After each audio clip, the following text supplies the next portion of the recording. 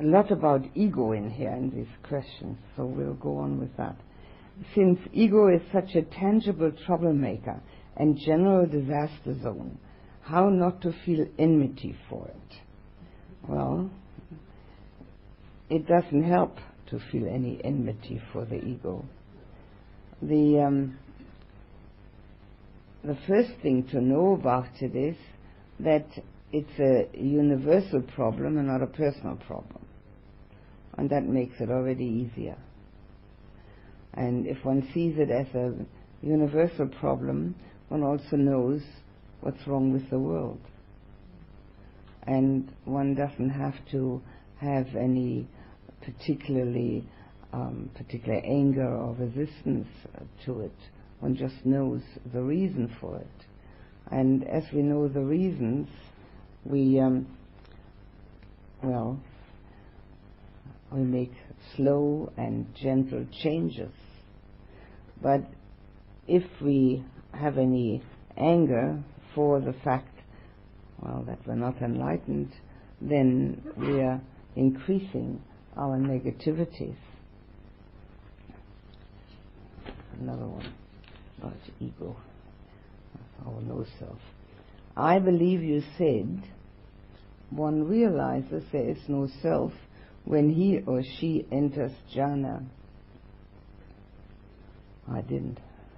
I read that it is not until one who has experienced stream entry that one no longer believes in the illusion of an abiding entity or self. When one enters the first or second or third jhana, there's hardly any experience of no self because there's a very strong observer. But in the higher jhanas, the formless ones, one gets a taste of it. And as one gets a taste of it, it's much easier to accommodate in one's feeling and understanding. The crux of the matter is the past moment, which means that one has been able for 1 second to let go of all clinging and attachment. It's called past moment. And then one is a stream enterer. And then one can never have the wrong idea about self again. But the stream enterer still has the wrong feeling about self. Still feels self, but knows better. So there are other steps then to be taken. But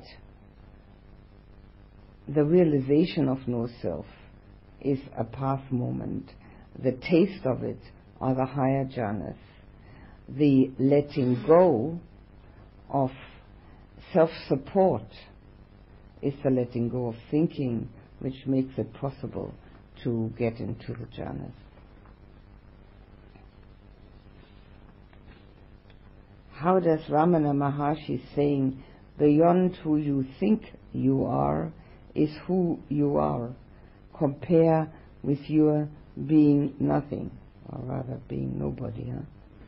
His words induce an experience which might be called higher self.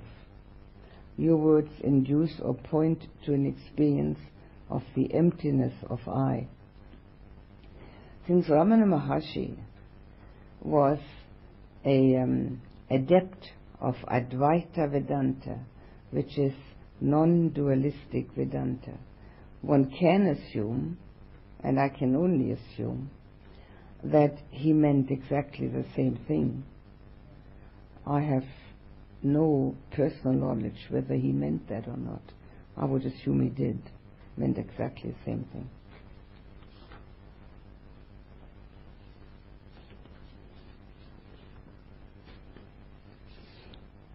I'm putting all the selves and the non-selves together.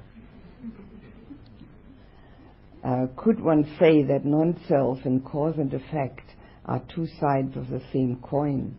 There is no self, there's only cause and effect. Well, I wouldn't express it as two sides of the same coin, but in absolute reality, there's nothing else.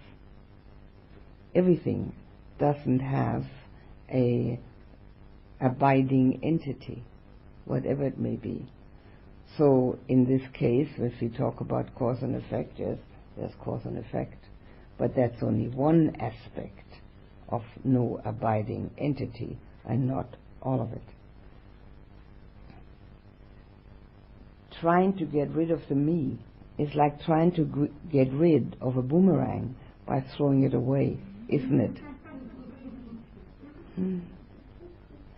Yes, useless, isn't it? Can't do it that way. We have, in order to get rid of the boomerang, we have to put the boomerang into a solvent that dissolves it. It's the same with the me. We have to put it into a solvent that dissolves it. Throwing it away won't do any good at all. We can temporarily diminish it through the concentration, through mindfulness, through lovingness, but to get rid of it, there has to be the solvent of non-clinging, of recognition through insight.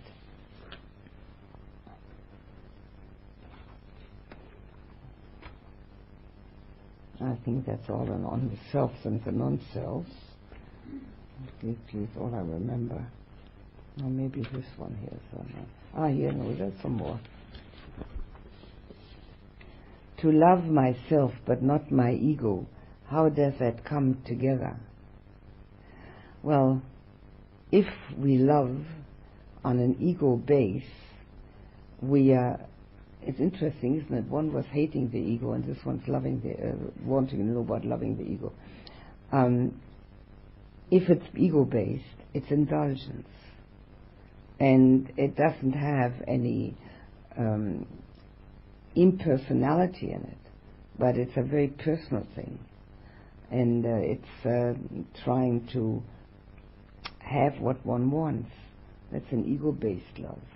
But if there's just the warmth of the heart, which is love as such, it isn't personal. It's just love as such, directed towards this person, and then directed in exactly the same way towards other persons.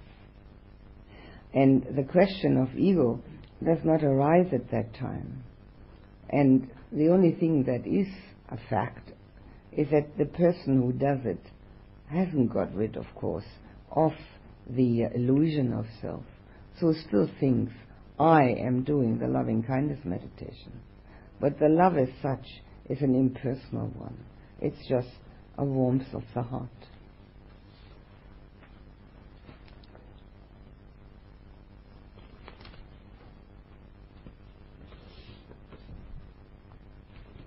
Can a stream enterer go backwards without practice, or once this happens, practice is assumed? No, neither. Practice is never assumed. It's hoped for. But a stream enterer cannot go backwards, no. A stream enterer is called a noble one, an Aryan. And anyone who is not a stream enterer is called a worldling, a Putujana. And it is a division which changes the outlook so dramatically. There's no way of going back. It's the first point of safety. And if one doesn't practice, one just has to go on with it next time, that's all. Happens.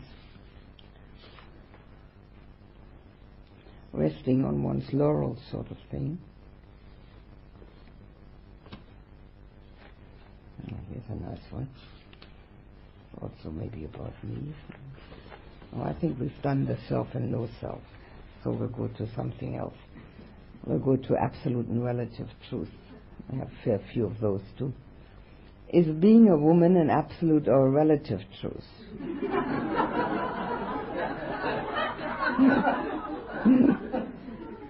Extremely relative. Nothing absolute about it.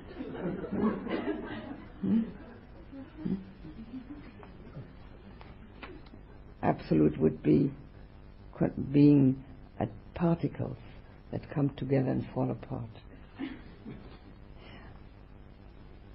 But I hear something about ego again, no? Yeah. I actually know a man who made himself, through operations, be a woman. So it couldn't be less absolute. I'll have to translate that, so it takes a little longer. Is it a good idea, in order to diminish the ego, not to take oneself as very important? The answer is yes.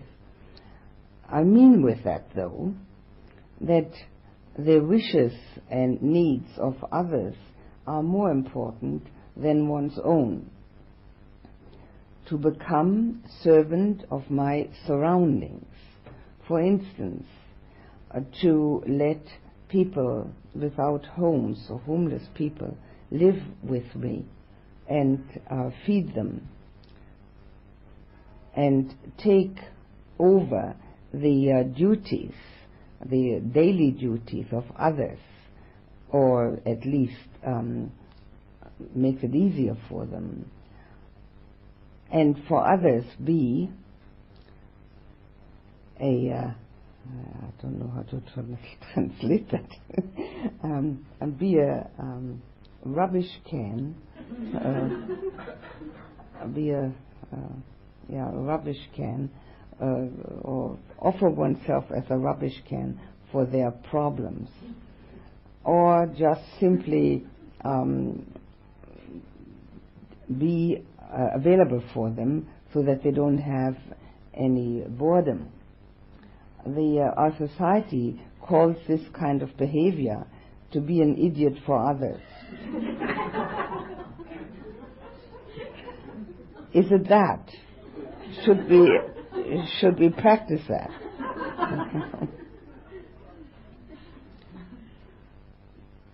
To love others just like myself. Are there some rules or some advice which I could use when others are more important than myself? Well, that's a contradiction in terms, isn't it? To love others like myself does not say that others are more important than myself.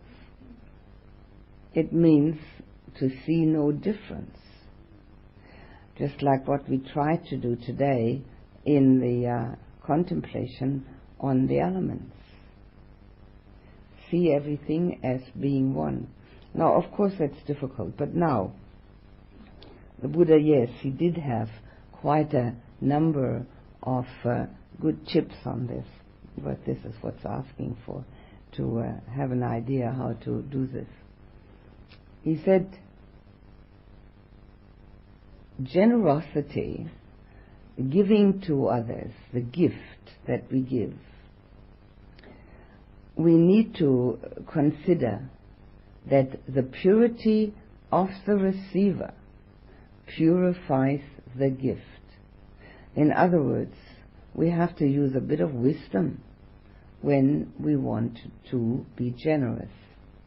And the wisdom along the lines of where the giving will be of the kind of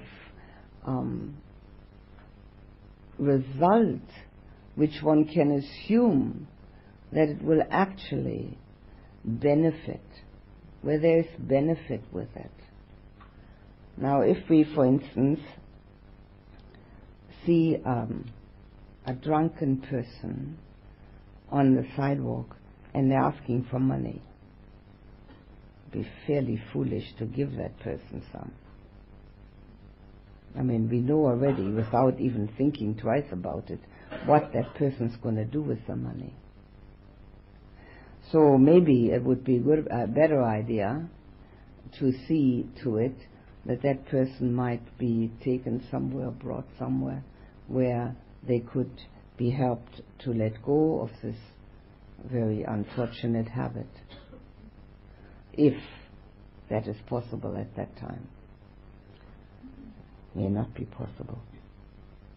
So if we use discrimination where our generosity will really benefit, where there are people that can benefit themselves and the world, then we have an idea where generosity can be useful. To take away or take over other people's duties doesn't seem to be a very useful thing to do. If they have duties, they'll probably be quite happy to fulfill them. And to talk to people because they're bored, it might be better to be able to teach them loving kindness meditation.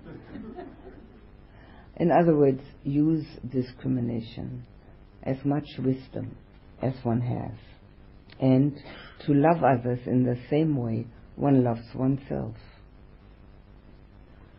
Who or what does the accounting for our karma?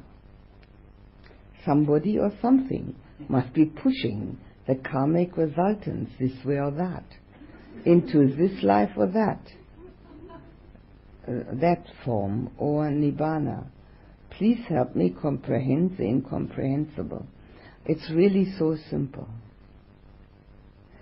The difficulties come when we try to see connections which aren't even there. Imagine that you're walking along one of these hallways and another person comes from the other direction, and some little devil gets into your mind and you think that's a terrible person, and when that person is next to you, you kick that person as hard as possible. Who's got to push the karmic resultant? The other person's going to kick back. That's the karmic resultant. There's no accountant there. It's a natural phenomenon. It's as simple as that. Make it simple for yourselves.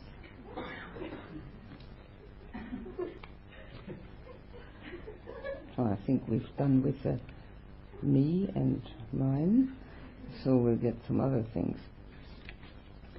If one is artistically gifted and has received recognition and praise for this, how to avoid the perception that one is special? I imagine that many artists have believed this, and it's part of their motivation to produce work. Not the only one, I'm sure. Are not some people special? Those of a high degree in the arts, culture, etc. Are not the enlightened ones special?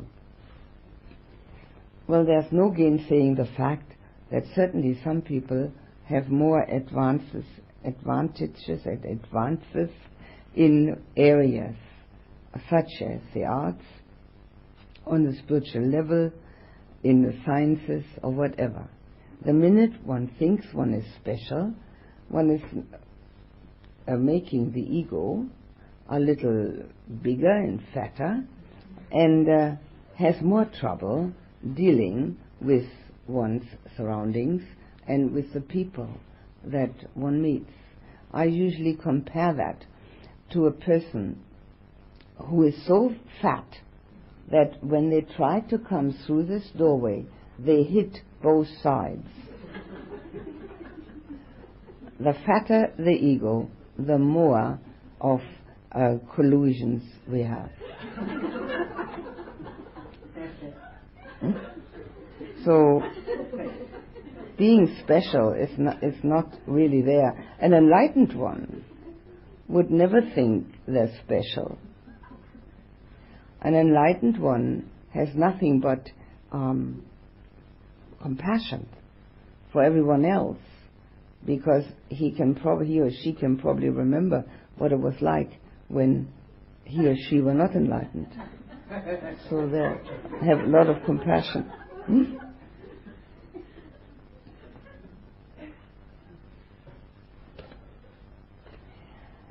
while doing the part-by-part exercise, I only feel sensations, no emotions at all, apart from the irritation that arises when in certain areas or spots I cannot make out any sensation at all.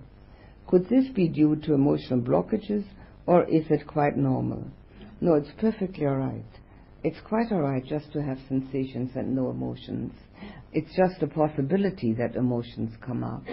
But the sensations themselves are results of emotions. As I explained when we were talking about it, that when one is sad, which is an emotion, the tears flow, or we frown, so these are physical reactions. So the physical reactions that we have in the body as sensations, that's perfectly all right and sufficient. Looking at the irritation would be very useful, because irritation is due to craving. I want it different from the way it is. I would like to have sensation in certain areas or spots where I don't get them. So it's very useful to look at the irritation. Could you please explain what the Buddha meant when he compared his teaching to a snake that may be dangerous for the person who approaches it in the wrong way? Yes, the simile the Buddha used was this. He said the Dhamma, or the teaching, is like a snake. If you pick it up by its tail, it will bite you. If you pick it up behind the head, you can make a pet of it. So you have to really, according to that simile, recognize what is important and how to deal with it. And I dare say I have tried to point that out, and when you go home you'll find out how much of that has really had an impact, what's important and how to deal with it.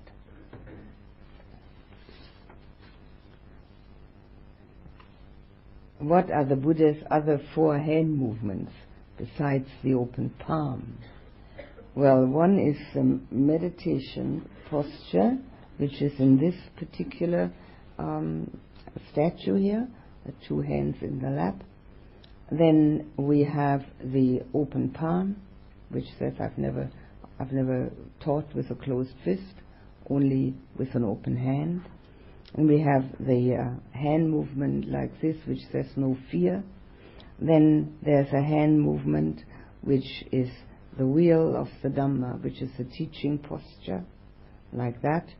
And then there's one where usually it's the right hand, sometimes it's the left, is with the palm inward and the fingertips touching the earth.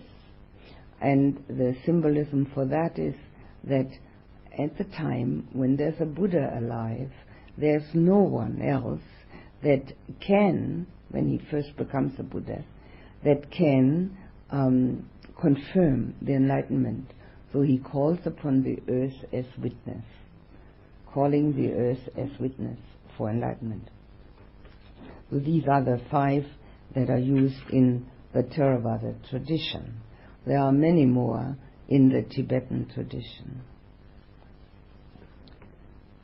By suppression, do you mean the Buddha's 5th way of dealing with unwholesome thoughts, drowning them, which means a conscious action, or does it mean an unconscious action, denying? Suppression is an unconscious pretension. It's pretend. Suppression is the pretension it isn't there. One may have an inkling that it's there, but one isn't willing or maybe not able to deal with it. So one pretends it isn't there. And we've all been guilty of that at one time or another. Nobody who isn't very much advanced in practice is able to see all the underlying tendencies We see some, but we don't see all. So suppression is not even something that we do on purpose. It just happens. But it's certainly not the conscious action of trying to get rid of unwholesomeness. Then, when we do that, we have already seen the unwholesomeness. So we're not suppressing it, we're just trying to get rid of it. But it's the non-seeing of it.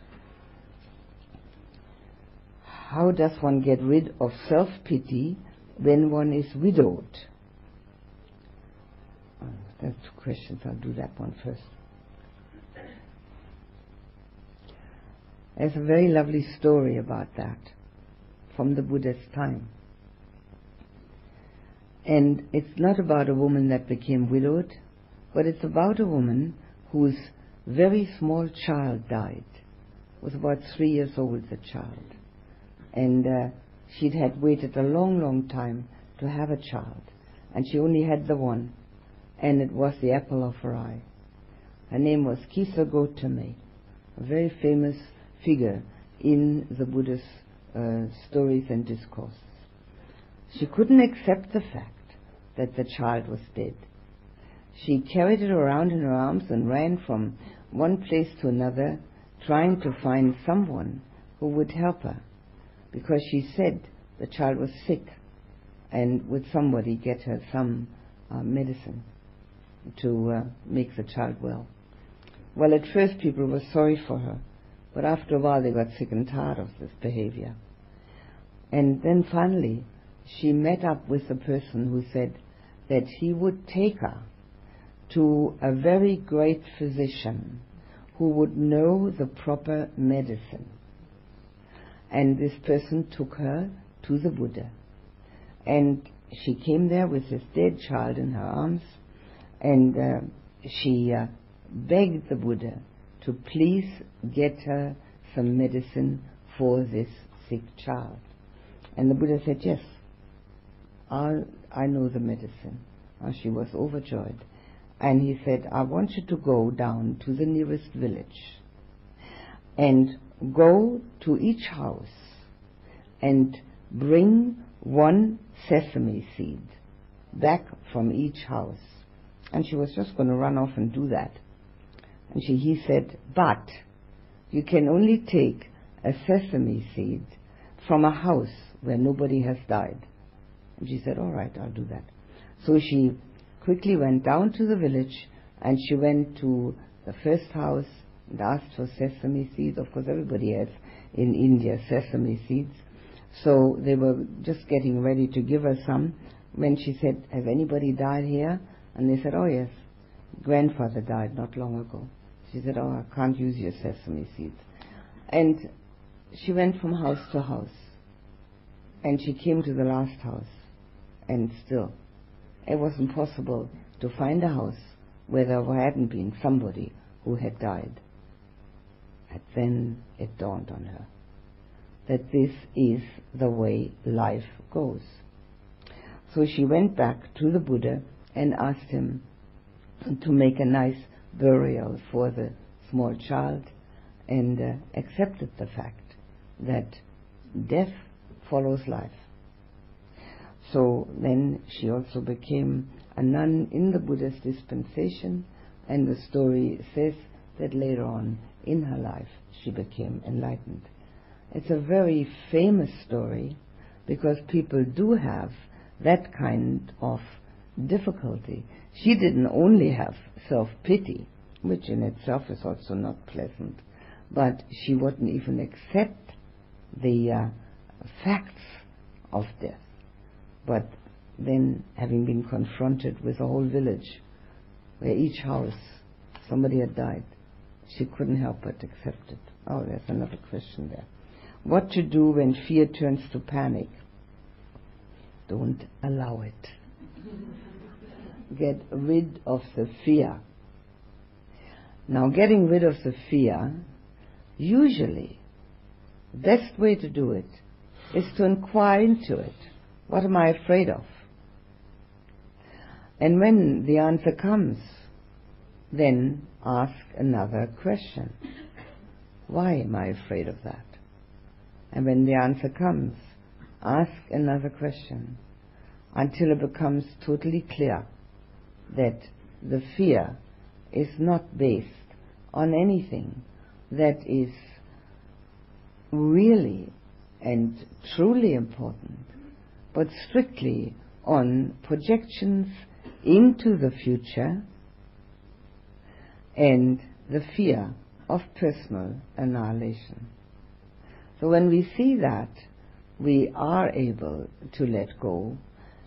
Another help for this is, of course, to do as much loving kindness meditation for oneself as possible, so that there is a residual effect of that when fear starts, that one can have a basis on which one has a feeling for oneself which is pleasant rather than unpleasant. But the inquiry into fear is usually the best way to let go of it. Only a Buddha knows a Buddha. But if you meet the Buddha, kill him. Isn't this a contradiction? Yes, absolutely. The first one is relative, the second one is absolute. I'm not going to go any further on that. I'll allow you to think about it.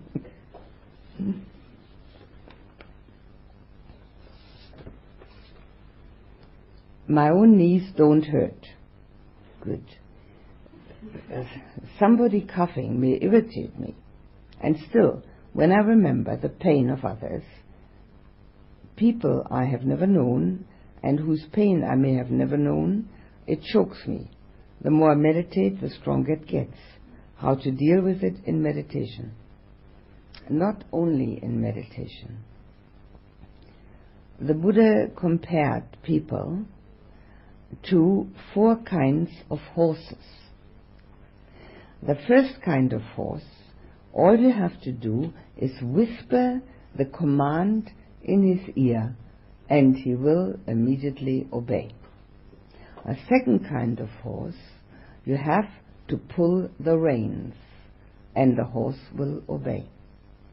The third kind of horse, you have to use the spurs, dig them in, and then it will obey. And the fourth kind of horse, you have to use the whip. There's a fifth kind of horse. You can do anything you want. Nothing happens at all.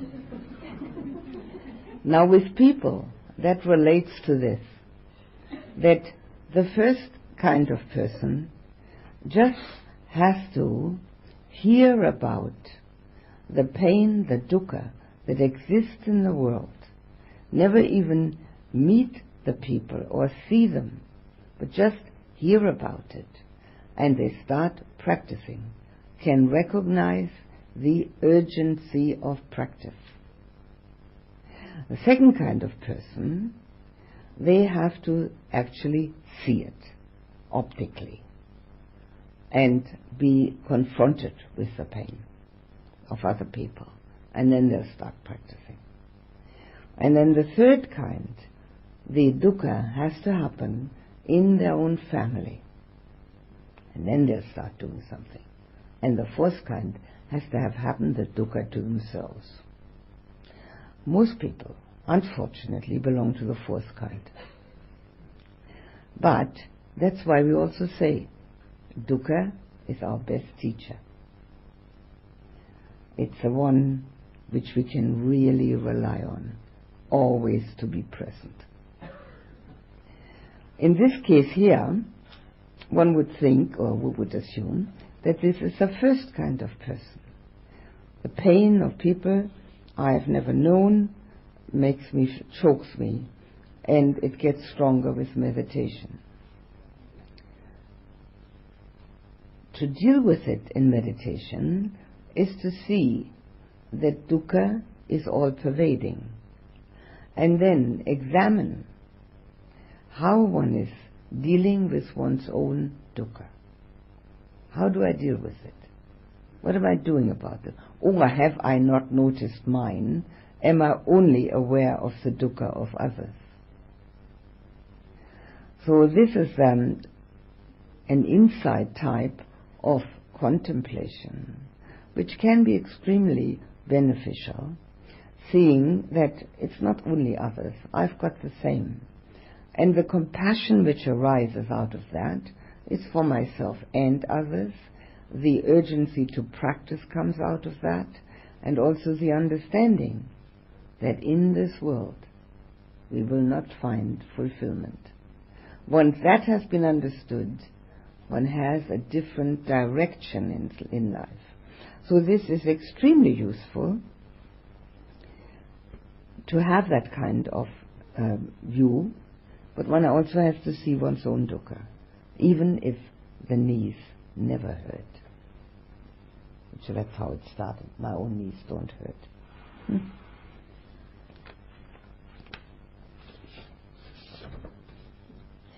I'm feeling very tired and exhausted after these days. I would like to only sleep. The rings under my eyes are getting darker. Have I done something wrong? Well, I can't say, because it doesn't say a thing about the meditation practice. It doesn't say a thing about what's been happening in a contemplation practice. I can't say whether anything's been done wrong. But I can only suggest loving-kindness meditation exclusively. Nothing else. Just loving-kindness meditation. Over and over again.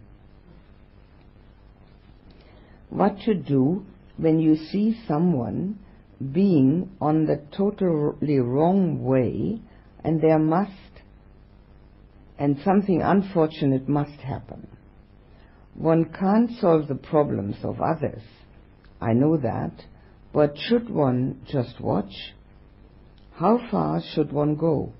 Should one suggest something for that person or make plans for that person? Well, the Buddha expressed it in this way. If you know something that can be hurtful to another person and it's untrue, don't say it. If you know something that can be helpful to another person and it's untrue, don't say it. If you know something that can be hurtful to another person and it's true, don't say it. If you can know something that can be helpful to another person and it's true, find the right time. In other words, if one has really investigated whether the time is correct. The time is only then correct when the other person wants to listen, is obviously ready to hear what one has to say, and if one's heart is full of love for that person, and there is that time and leisure to talk to each other. How should one behave when one is back home? People often ask, what was it like in the retreat? What was so good about it?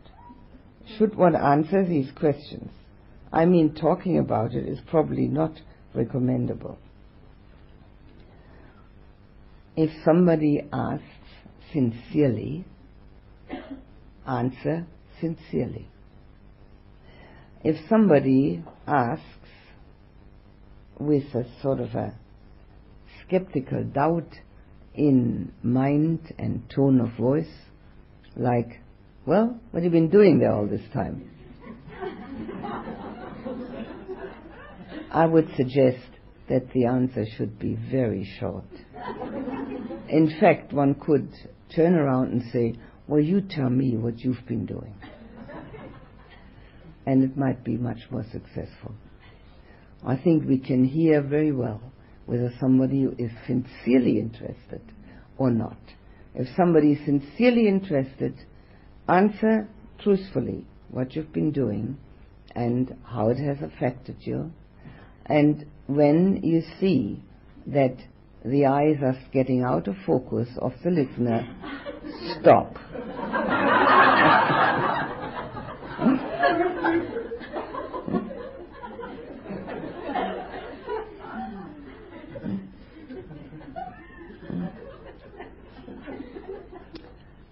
Sometimes I say to my mind, starting a meditation, okay mind, let's see what kind of magical tricks you use this time to distract me. Sometimes it can help to be a little humorous with the mind, because it's used to that kind of speech. What do you think? Should one be more serious? No. Laughing at oneself and taking it lightly is extremely helpful.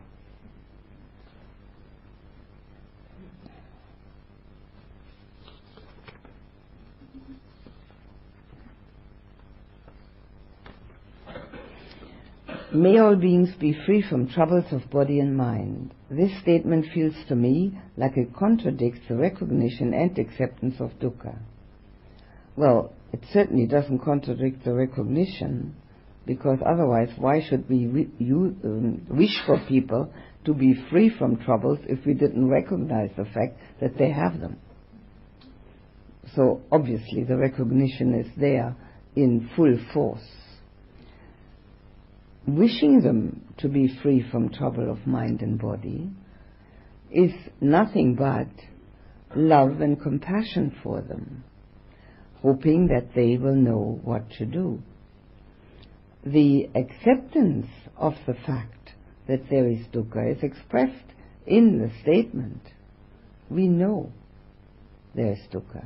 They might be sitting there smiling, and they might have all the things that the world considers important. And yet we wish them to be free from troubles of body and mind. It's a recognition and an acceptance of the fact that there is dukkha. And we can only do that recognition and acceptance, if we have recognized and accepted within ourselves. I am of the nature to decay. I can see quite clearly that this is so with my body, but feel that with age my mind is actually developing, so find it difficult to use mind as a subject for this contemplation. It's not necessary to use the mind for that. It's very to use mind as an object of decay.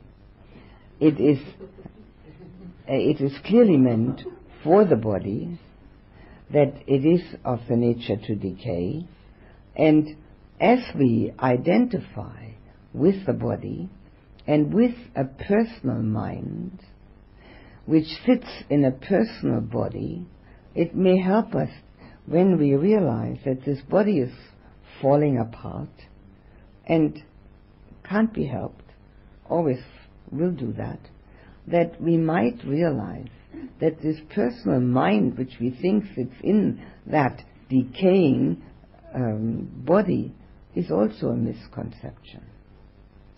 So it's quite all right just to use a body for that. And I think it's the person who wrote that's to be congratulated that with age the mind is actually developing, because unless one practices very strongly and very regularly, it's not to be expected that the mind is developing. So if that is the case, it's a very, very good sign. Is it all right when one has reached the first absorption of meditation and also stays with it for a certain time? Everything seems to flow and lose its limits, but only the top of the head still has its relative shape, like it has out of meditation. So if there is a first absorption, the mind has to be on the delightful sensation and nothing else. If it falls out of it, to bring it back to it. Here's a dukkha story. In the past 24 hours, the quality of my concentration has deteriorated markedly. At the same time, I seem to be developing a cold as well. The sits are spent sitting in the middle of profuse mental fantasies and physical symptoms, and there seems to be no glimpse of concentration anymore. The whole situation seems unsatisfactory. Should I, A, accept it as it is, that it will pass, but keep attempting to concentrate however poorly? B, Pray to God to intercede. C. Go and read a book. D. Jump from the clock tower out of despair. Well, I would definitely advise against the last one. We would get a terrible name here with the abbot. I don't think he'd let us back in. Now,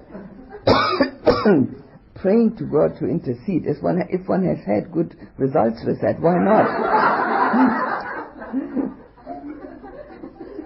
If there has ever been any good result from that, I would certainly say, why not? Go and read a book, I don't know, but go and take a walk, yes. It can very easily be trying too hard. It went well, now I want it to go even better. Or, it went well, it's got to go just as well. There can be a tension there, which is result thinking. So yes, go and take a walk. Or go and look at the beautiful roses that are behind the parking lot, the lovely flowers in the cemetery. And at the same time, maybe read the tombstones, which will bring about a sort of feeling of, there they are, but I'm here. So what does that mean for me? And the first one was, accept it as it is, that it will pass, but keep attempting to concentrate, however poorly. Well, as I said, go and look at the roses, go and look at the cemetery, take a walk, and accept the fact that the mind plays tricks all the time. And so this is one of its tricks. It's trying to say, oh, what are you sitting there in meditation all the time? Let's go and have a look at Germany and see what it looks like, and maybe we can take a trip or something. You know. So it's a very tricky fellow, this mind. So we have to be very careful with it, not to push it too hard, but also not to let it be completely on its own. One could compare it to educating a small child. If you push a child too hard, it's going to rebel. It's going to scream back. But if you let it be and tell it nothing, it may not get any behavior pattern at all. So, gentle, middle way. And in this case, I think gentle would be the word.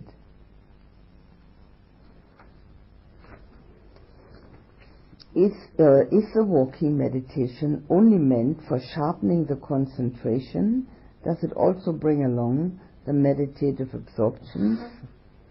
Well, it could, when the concentration is sharpened, very well bring the first one. It's possible also to have the second one, but after that I think one needs to sit down. It's not useful to keep on walking then. But it is for concentration, yes. It's for mindfulness of body movement, which we can carry over into daily life. A mindfulness of body movement. It has all those features. Those are the two also.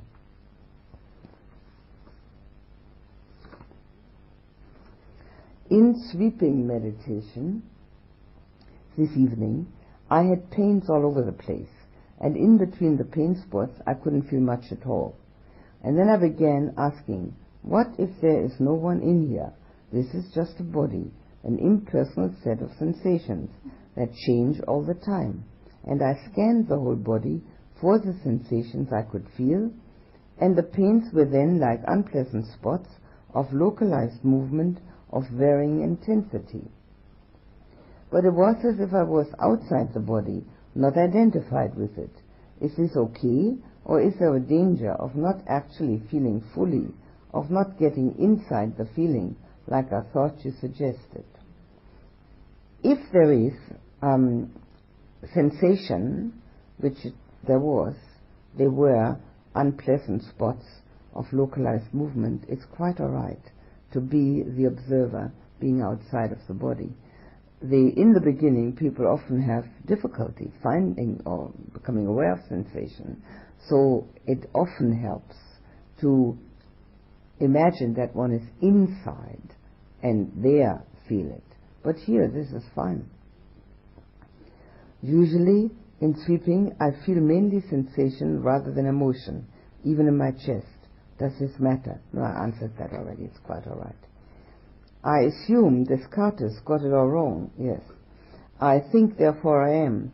If so, philosophy 1b was not too useful when I studied it. I fully agree. When I was a small child, I remember asking my father, what am I learning all this arithmetic and geometry for? Because I couldn't stand it, and I also didn't understand it. And he said, I never need that. What is this for? And he said, that's strictly for sharpening your mind. And I thought, oh, well, okay.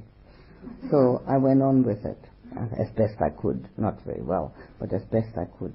And I dare say philosophy 1b would have had the same usefulness. One learns connections. One learns to make connections. But in the deepest and absolute sense, no. I think, therefore I am. It's the other way around. I am, therefore I think. And if we ever read the life stories of the great philosophers, most of them we will find were desperately unhappy. And a few of them committed suicide, which is a sign of great unhappiness and hatefulness towards oneself. If we take our attention off a spot or a thought or whatever, is this the same as letting go or dropping it? Does it mean that we cannot, for instance, feel something that we don't have our attention on? If this is so, it is puzzling, because I seem to feel several things at once. For instance, pressure from the pillow and pain in the back. Well, we have that concept also, that when we can have a dozen things in the mind. In fact, we even say that, leave me alone, I've got a dozen things on my mind. Well, it doesn't work that way. The Buddha said we can have 3,000 mind moments in the blink of an eyelid, but not 3,000 of them together, but one after the other. But usually we don't have that many, because it would be terribly disturbing. We usually have a fair number, but not at the same time. The mind is so fast, faster than light. So it goes from one to the other, back and forth, back and forth, back and forth. There's the pillow, there's the pain, there's the pillow, there's the pain. And we don't know that it does that until we pay attention to that.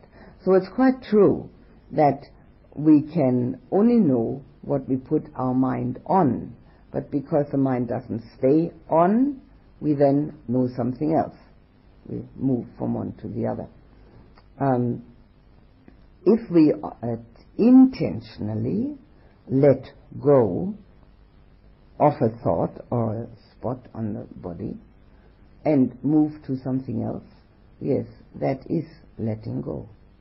Letting go is an action, a mind action, where the mind sort of like opening the hand and letting go. The mind opens and lets go and puts itself somewhere else, of course. So yes, one does have the impression that one can be aware of more than two things at once. 10, 12, any number. Relating Buddhism to other practices. This is comparative religion. In the Church, the Holy Spirit is represented as a dove in a sun ray of gold. Is this equivalent to the expanding heart sensation of metta, visualized as we did last night? Is this the Holy Spirit of Christianity? I have no idea. None whatsoever. I've never given it any thought. If I think about it, I might come up with something, but I can't think of what the dove in a sun ray of gold is supposed to mean. It's a beautiful image, and it may mean anything. I really don't know. That metta, loving kindness meditation, is akin to the Holy Spirit in Christianity, I doubt that. But as I say, I really don't know. The alchemists who practiced turning base metal into gold, is this equivalent to our journey from relative to absolute reality? I have no idea what the alchemists had in mind. The only thing I know about the alchemists, I saw a little street in Prague where they used to live. That's all I know about them. But actually, turning base metal into gold has always been considered the purification path. The base metal is that which are our base instincts, and the gold is the purification. So that's not a difficult one as a symbolism. Whether the alchemists actually really had only that in mind, I really don't know. And it doesn't help the meditation practice. Not at all. It's great listening to you, but trying to watch my breath for 45 minutes is a waste of time. I can still do it for 2 minutes only. Only a disciplined masochist would want to continue doing it at home.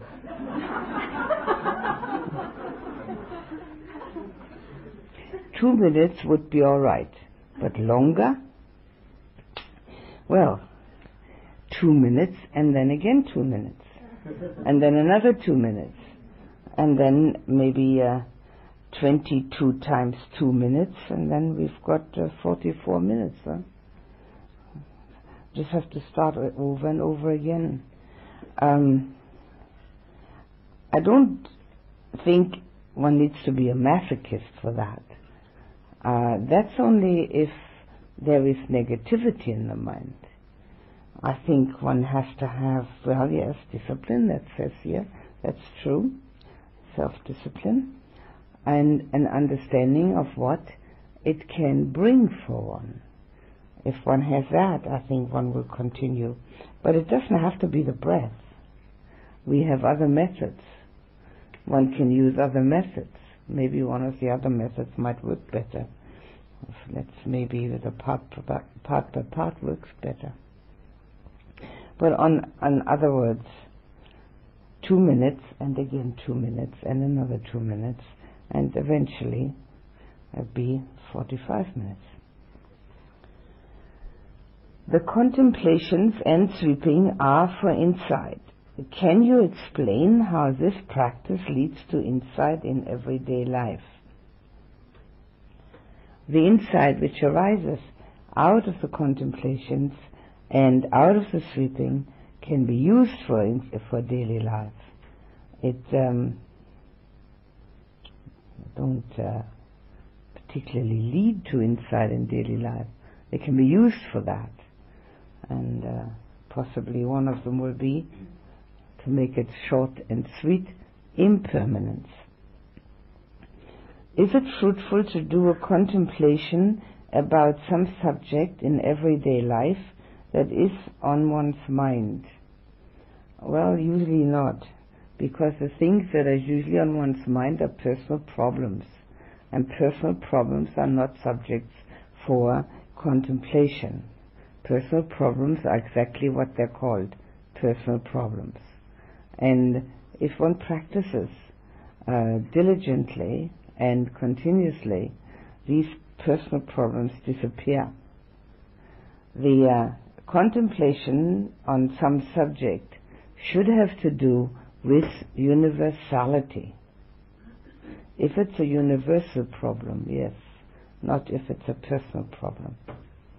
What is the relationship between insight and intuition? Not really. Not related. Insight is a deep understanding of the real underlying truth in the universe. Intuition has usually got something to do with having a feeling for something. I have a very slow digestive system. Even though I'm eating less than in the first few days, I have a problem meditating after the rest period, after lunch and after dinner. Can you suggest another practice? Yes, walking meditation instead of sitting down. Walking meditation, and possibly doing it a little faster. One doesn't have to do it very slow, and it's still meditative. It'll be better than sitting down if there is a problem with that. When you're able to experience a jhana, should you be able to return to it at will? Once one has practiced sufficiently, yes. To become master of the jhanas, one must be able to enter whenever one wants to, jump from one to any of the others, stay in each one as long as one wants to, and leave them when one wants to. At this point in time, we don't aim for mastery. What we're aiming for is having the experience and then anchoring it better. And then it says, could you please speak about kinds of jhana? But I think I did that this morning, number 1, 2, 3, which also at this point of time will probably be sufficient for practice. And so the next question probably is far more than is needed. There's, what does the fourth jhana feel like? What's the insight after the fourth jhana? Well, if one does it, one does know what it feels like, and it isn't really very useful just to talk about it, what it feels like. And the same with the next thing. In order to reach Nibbana, do people have to experience all the jhanas? No, I said that. The Buddha said that one can do it after any of the jhanas. Is it possible to reach full enlightenment after experiencing only the first 3 jhanas? Certainly, but very few people do. It's easier to have 3 jhanas than to be enlightened. Does the fourth jhana always occur after the third? Was usually. Does the fifth jhana come after the fourth?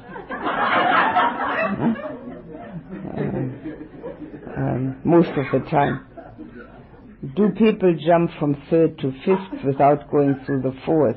Yes, they do actually. They do that. Please talk a little more on the concept of equanimity and its application in daily life. Equanimity is not a concept.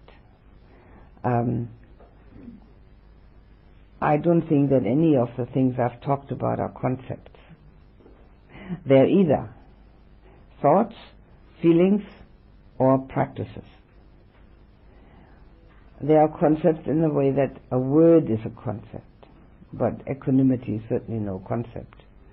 Equanimity is the highest of all emotions, and the application in daily life is the opposite of being worried and restless and anxious, and it's also the opposite of being indifferent. Indifference is its near enemy, because it appears to be similar. But in itself, equanimity is the one emotion which is a part of the 7 factors of enlightenment. So it's the epitome of emotional stability. Is the satori or samadhi of Zen one of the meditative absorption, or is it another level of consciousness? Well, satori and samadhi are 2 different things. Samadhi means concentration, and if that's used in any Zen practice, it would denote meditative absorption. And satori denotes the first pass moment. Today I made an amazing experience. I had experienced a deep feeling of peace and calm in meditation. When I sat down for lunch, I was able to bring this beautiful, peaceful feeling up again. I happened to sit between 2 experienced meditators, and now the experience. I was able to link in and join with a peace emanating from them, and thus reinforce and multiply the peaceful feeling in me. Now I am, of course, eager to try this out in real life. What do you think about it? Is this an experience that only works together with people that have experienced 3rd jhana?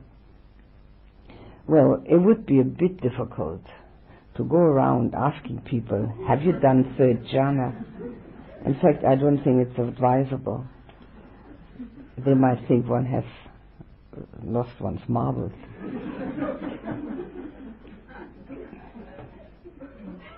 But what happens is that if one is together with a person who's angry, one can feel it. And if one is together with a person who's peaceful, one can also feel it. And it really doesn't depend on 3rd jhana. It depends on the feeling that person has at that particular moment that one is together with them. And one would hope that some people here have, in the meantime, after having been here for 8 days, have got some calm and peace within them, and that one can feel that. And yes, one can feel it wherever one goes, whomever one is together with, if one pays attention. And if one let it influence one on the negative side, it's not very useful, because more people in the world are not peaceful. So one would be unfavorably influenced. I notice that lately, as I become more concentrated during a sitting, a sort of bodily surrendering or letting go naturally takes place. It manifests itself as a fusing of all my body parts and features, and then the sensation of weightlessness ensues. During this long progression, however, my posture has changed significantly from when I first sat down. My back has become quite rounded, and my chin is almost buried in my chest. To consciously manipulate my posture seems to impede my journey into seclusion. Would you comment on posture and its relationship to concentration practice? Well, first of all, if there's a sensation of weightlessness, and one can stay with that as a meditation subject, that would be the first meditative absorption, the lightness as opposed to heaviness. It should be a delightful sensation. Usually, when the chin is buried in the chest, it's an expression of not being very focused. So it would be better to sit up straight and start all over again, rather than stay like that.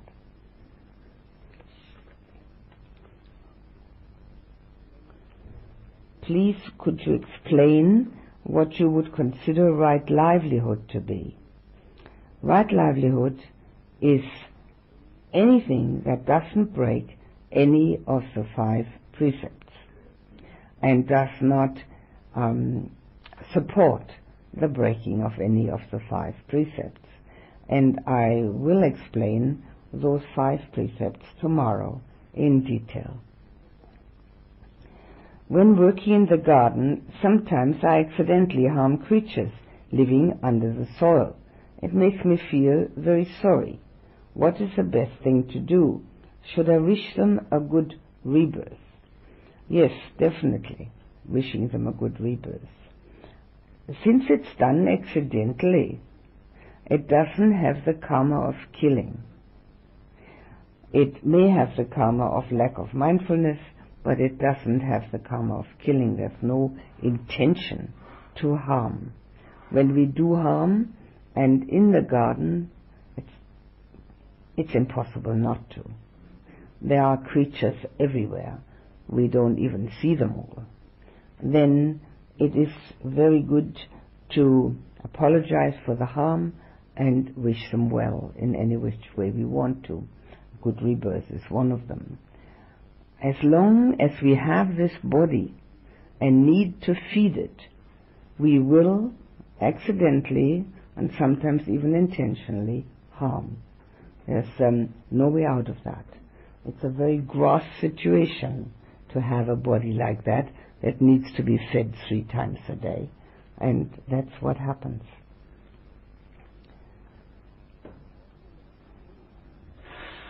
All day yesterday, a sense of well-being was gradually filling me, from my meditations as well as daily activity. By the end of loving-kindness meditation last night, I felt joyous inside. I went for a walk and felt full of comfort and independent, no craving. I went to sleep feeling that way. In the morning I awoke in a cranky, irritable mood, and then I got angry at waking that way. I went to morning meditation and got clear and felt better. Then 2 incidents occurred where my heart intentions were not appreciated and I felt worse, lots of impermanence. I sat with this and realized what you've been speaking of today. I saw how interconnected all my actions are, how every time I do something that's even slightly result-orientated, dukkha rears its head. I keep seeing how even the most innocent action often has subtle expectations. Again, I feel better. Recognize, no blame, change. My question after all this is, am I on the right path, and is this in the worldly realm still? Yes, it's the right path of mindfulness, recognizing what's going on in oneself and realizing that it's possible to change oneself. Everything is in the worldly realm except the path and fruit moments. Even the jhanas are worldly realm. Everything is in the worldly realm, because all of that is reversible and also impermanent. Path and fruit is irreversible. So the world is always with us, but sometimes in a more acute way than in others.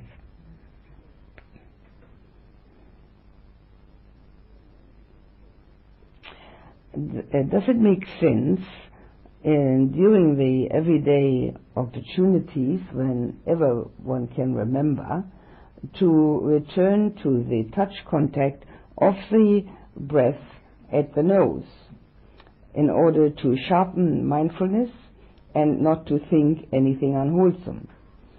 That would be an easy practice for me, and also it would help me to interrupt dreaming and fantasies. Yes, it's very helpful to get back to the attention on the breath during the day.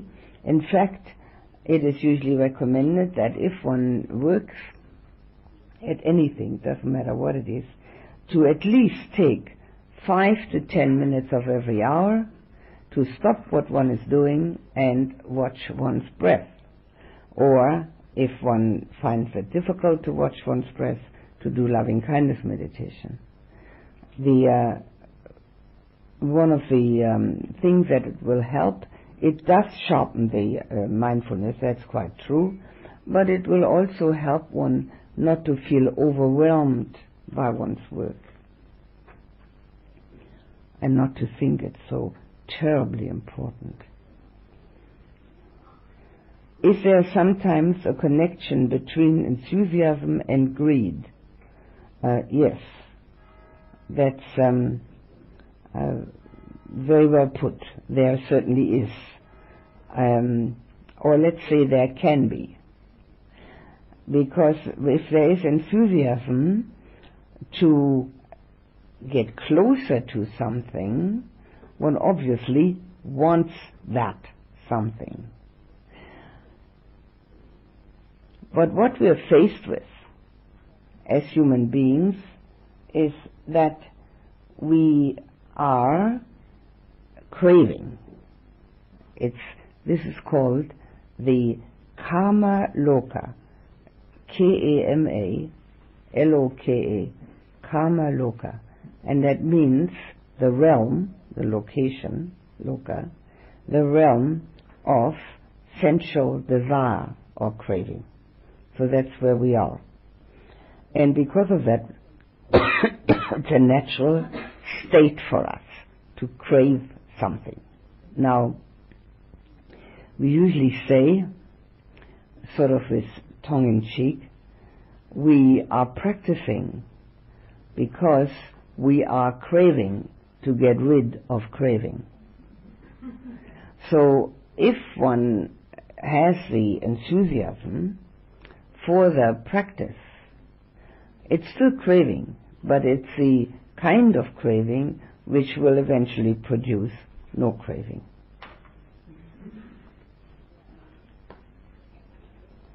There are many things that I have said and done in the past which cause a lot of regret and pain when I recall them. These are facts, things I've done. What do I replace them with? I can't replace the things I've done. I can replace the regret and the pain, but I can't replace what I've done. The things I've done are the causes, and the effects will be mine, no matter what. There are, of course, always circumstances which change that. But the regret is not useful. What is necessary is to look at the things that one has said and done in the past and see whether one can make amends. If one has hurt anybody and that person is alive, one can apologize. If one has done anything which has harmed them in their material life, one can make amends materially. If the person is dead, one can also apologize and send loving kindness. The apology should not just, in the case of a living person, not just be in the mind, but it should be verbal, or it can be written. It should not just go on as a thought process, but should actually manifest itself. If one does that, then there is a certain feeling of relief. Whether the person that one apologizes to accepts the apology or not is immaterial. It has nothing to do with it. That's their karma. One's own karma is helped by apology. The other thing that one has to do and needs to do in this case is to remember that the person who said and did the things that one now considers unwholesome It's not the person that is considering them unwholesome. This person today has a better understanding and therefore wouldn't probably not do those things again. So we have to forgive that past person. If we can't forgive ourselves for what we have said and done, we'll never be able to forgive anybody for what they have said and done. We may imagine we're doing it, just as we are imagining that we can love somebody if we don't love ourselves. That's all imagination. If we don't love ourselves, we don't love anybody. But if we don't forgive ourselves, we don't forgive anybody. So forgiving ourselves does not mean that we now no longer know that those things we said and did were unwholesome. We do know, but we forgive. We forgive because they were done out of ignorance, most likely, one can assume. One can also make a determination never to do or say a thing like that again. That's also useful. The apology is extremely important and can be very, very helpful.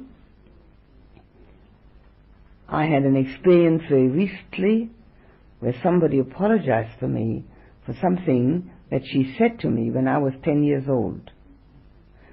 And she's as old as I am now and has never forgotten it.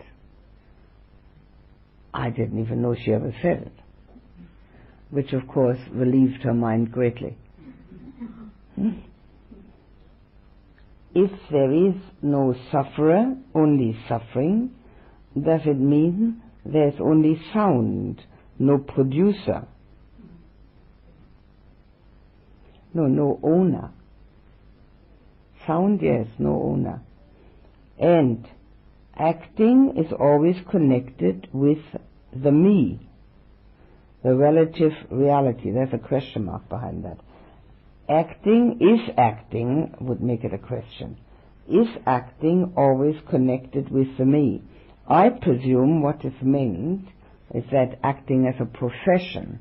I don't know, it doesn't say that, because basically speaking, we're all acting. We're acting out a role. And so, of course, it's connected with me, with all this acting. But I think what is meant is a profession of acting. And everything we do, everything we think, everything we say is connected with me as long as we think there's a me. How can it be otherwise? The whole thing is connected with me.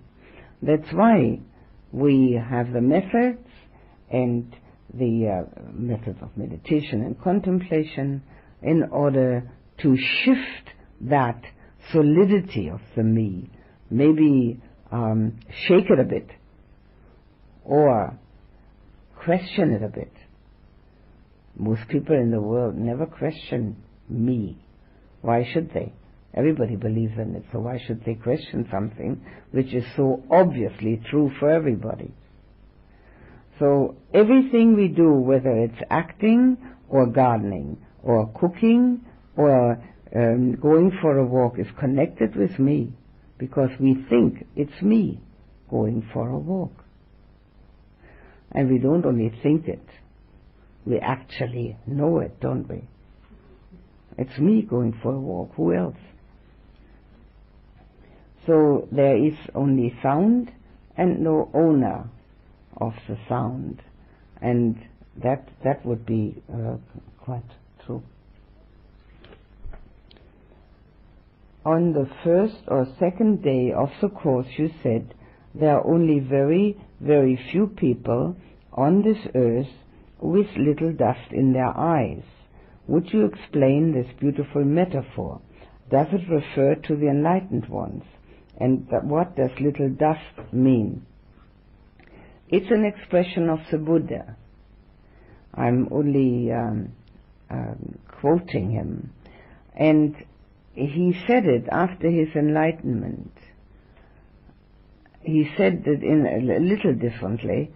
After he was enlightened, he enjoyed the bliss of Nibbana for a week, and decided he wouldn't teach because it would be too cumbersome. And not only that, people would not understand his teaching, and that would be a vexation for him. So it says in the scripture, just like that, would be a vexation, because the teaching would be too deep and people wouldn't understand. So then the story goes that the highest of the Brahmas, the highest from the God realms, came to see him and begged him to teach for the benefit of gods and men. And so with his omniscient vision, the Buddha looked around and said, there are some people with little dust in their eyes, and they'll understand the teaching, so I'll teach for their benefit. And dust in the eyes means little dust in the eyes. It doesn't mean the optical eye, it means the inner vision. There are some people, or a few people that have little dust in their eyes. They will understand. So there are a few people that have a clearer inner vision, and so they can actually make use of the teaching. And this is a good thing to remember for anybody who teaches.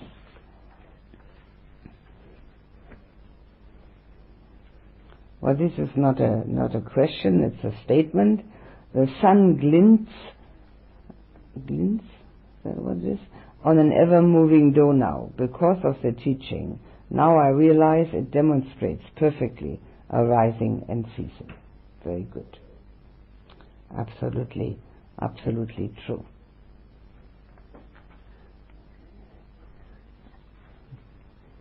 End of questions for this course.